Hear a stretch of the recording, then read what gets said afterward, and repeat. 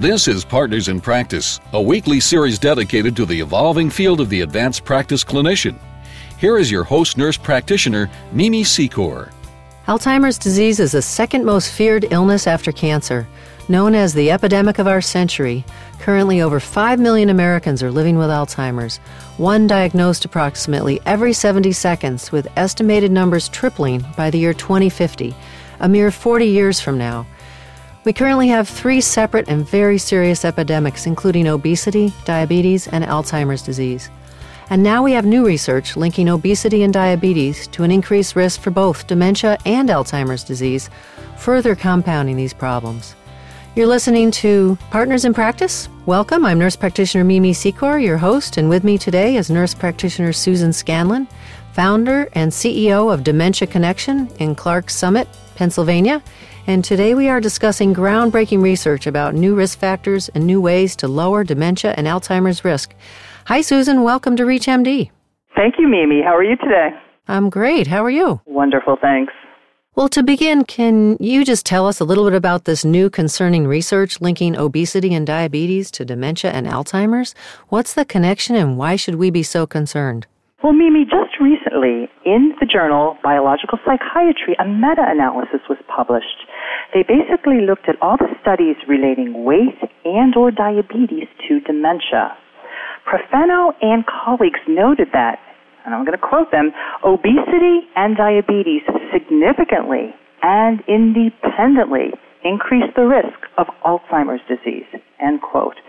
So, Mimi, distinct from obesity's and type 2 diabetes impact on late-onset Alzheimer's disease, we're not talking about the early type of Alzheimer's disease that occurs with onset before age 60. This is the late type that occurs after 65.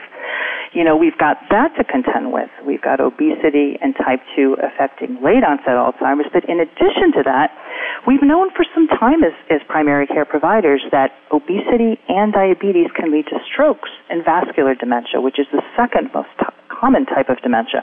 So basically, we're talking about a double dementia epidemic here. Not good news. This is also new to pretty much all the clinicians of the world. What is the relationship between body weight and brain structure? Well, as body size increases, it seems that the research is showing us that brain size measured by cerebral volume decreases. A new Framingham study of over 700 healthy, middle-aged people compared neuroimaging versus body size using several different factors. BMI, body mass index, was one. Waist circumference, our waist measurement, was another. Plus, they also looked at CAT scans of subcutaneous and visceral belly fat, subcutaneous abdominal fat and visceral belly abdominal fat. What this fascinating research study showed was that as waist circumference increased, BMI increased, and both subcu and belly fat increased, guess what happened to cerebral volume? It decreased.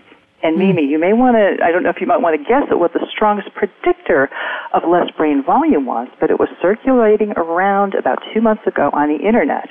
There was some talk about beer belly dementia studies circulating on the Internet. So it was visceral belly fat was the strongest predictor of less brain volume in these subjects.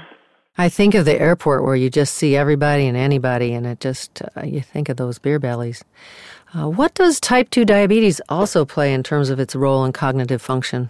Well, a Pitt UCLA study looked at neuroimaging of gray matter and white matter volumes in dementia-free. These people did not have dementia. 94 dementia-free elders. They looked at body mass index, like the other study, BMI, and compared it to brain changes. And these researchers found that 3 factors were related to brain atrophy. The first was increased BMI. Once again, bigger body, more brain atrophy. Number 2, higher insulin levels. And third was a diagnosis of type 2 diabetes. Now, it was interesting because they found that cerebral atrophy still occurred if only the BMI alone was high, even if there was no diabetes present. So you really worry about that muffin top. Mm-hmm.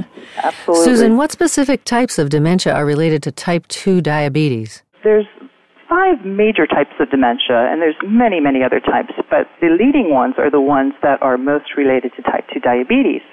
First of all, we have Alzheimer's disease, which encompasses probably 60 to 70% of all dementias. And second, we have vascular dementia, which is dementia due to cerebrovascular disease, diseased brain vessels, or, anoxia due to brain vessels. Basically, type 2 diabetes is related to the two most common types of dementia. Now, we now are finding out through research studies that there's a greater relationship between Alzheimer's disease and vascular dementia than we originally thought.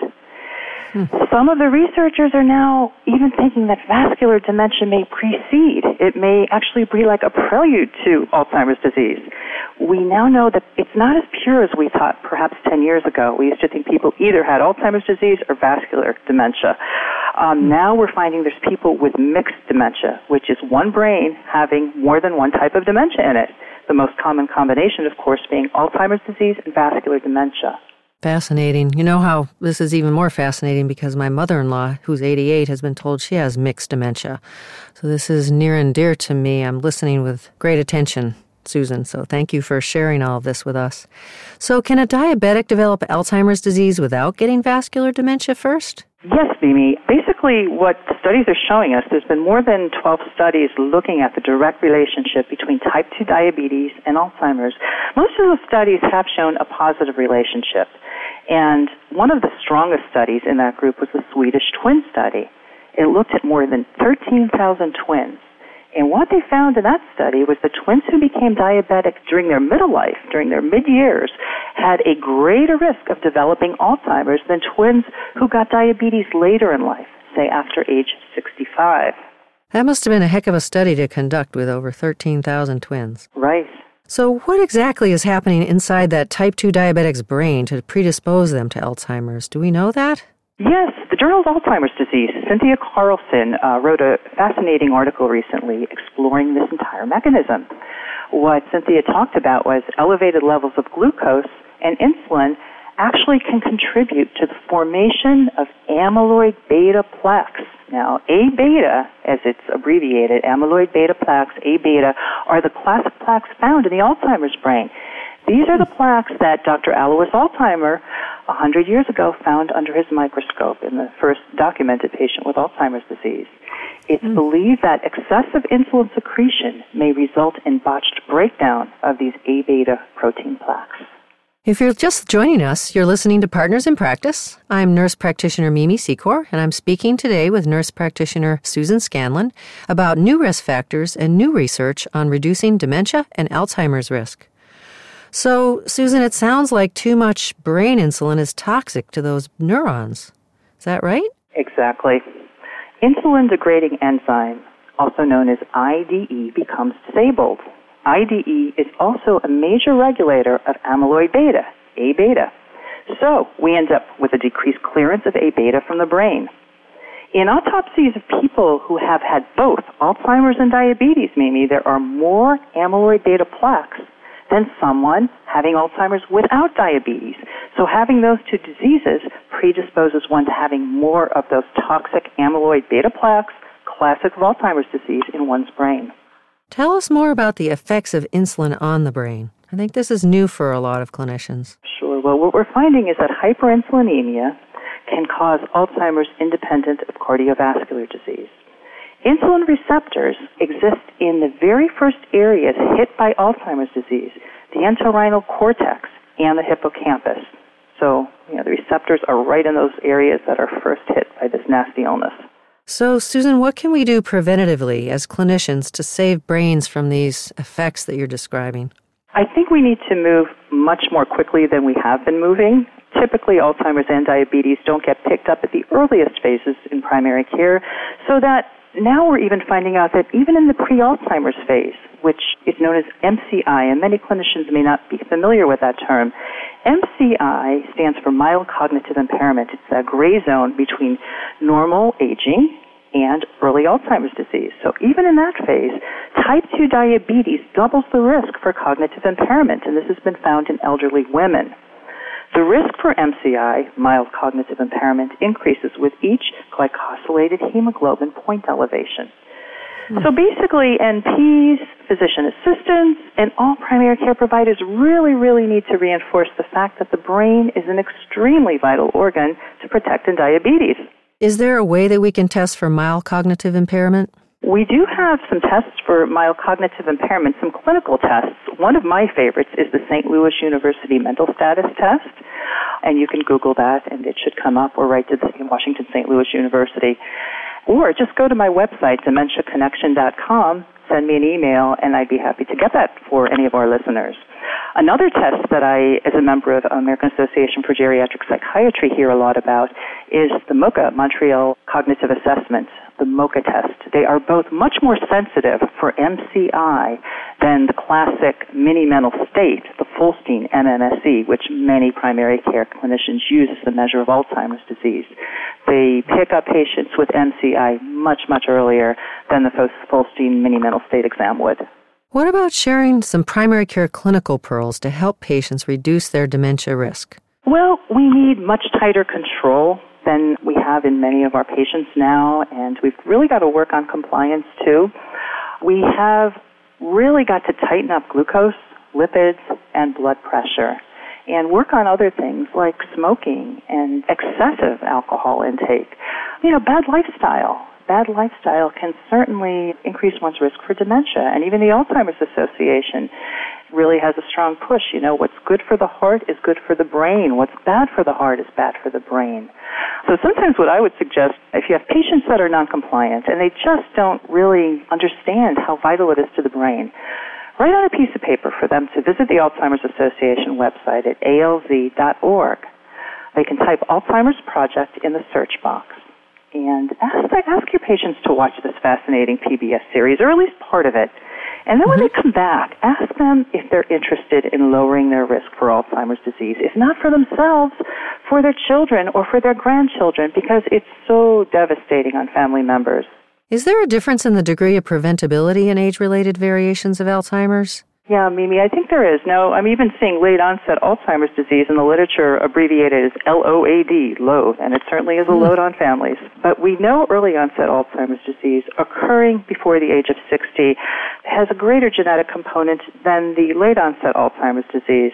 I would venture to say that early-onset Alzheimer's disease is probably not amenable or as amenable to cerebrovascular risk factor modification. However, late-onset Alzheimer's disease, and we know this is a disease that occurs more frequently as one gets older. We're looking at rates of up to 35 to 40% once people get over the age of 85. So this type of Alzheimer's disease occurring with onset after 65 certainly has a lot more wiggle room for risk reduction than the early-onset type. Can exercise help prevent dementia or Alzheimer's? Well, funny you should ask, because hot off the press from the recent International Conference on Alzheimer's Disease in Honolulu are results from a Framingham cardiovascular study looking at well over 1,200 people. Dr. Zaldi Tan and colleagues found a 45% decrease in dementia for those who were really, really exercise gurus, moderate to heavy exercise for an hour a day, which is very difficult for most of us. But he also found a 45% increase in the risk of dementia for those who were totally sedentary. So basically we have to find, a happy medium in there for lowering our risk. What do you suggest we advise our advanced practice clinicians to do now to address these ticking time bombs? Well, once again, we really, really do have to stress prevention, and I think nurse practitioners do a fabulous job with that, and many more primary care providers too, because we know the effects of chronic illness, and we know this is not how most old people want to spend their golden years. As far as exercise, reducing risk, we really need to talk to people about the effect of not doing these good things. If you don't exercise, you're going to have more oxidative stress in your brain, and it's going to damage your nerve cells. And exercise may actually even decrease amyloid beta. We're seeing some studies that those toxic plaques can be affected by exercise. Exercise, we know, causes new nerve growth. We didn't know that many years ago. We always thought brain cells die off as you get old. But now we know you can exercise and cause neurogenesis, new neuron growth.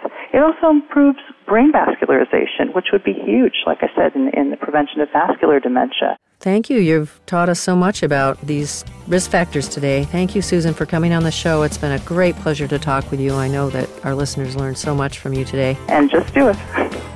You've been listening to Partners in Practice on ReachMD XM160. You can download this program and any other program in our library at ReachMD.com. You can also follow us on Facebook and Twitter. Thank you for listening.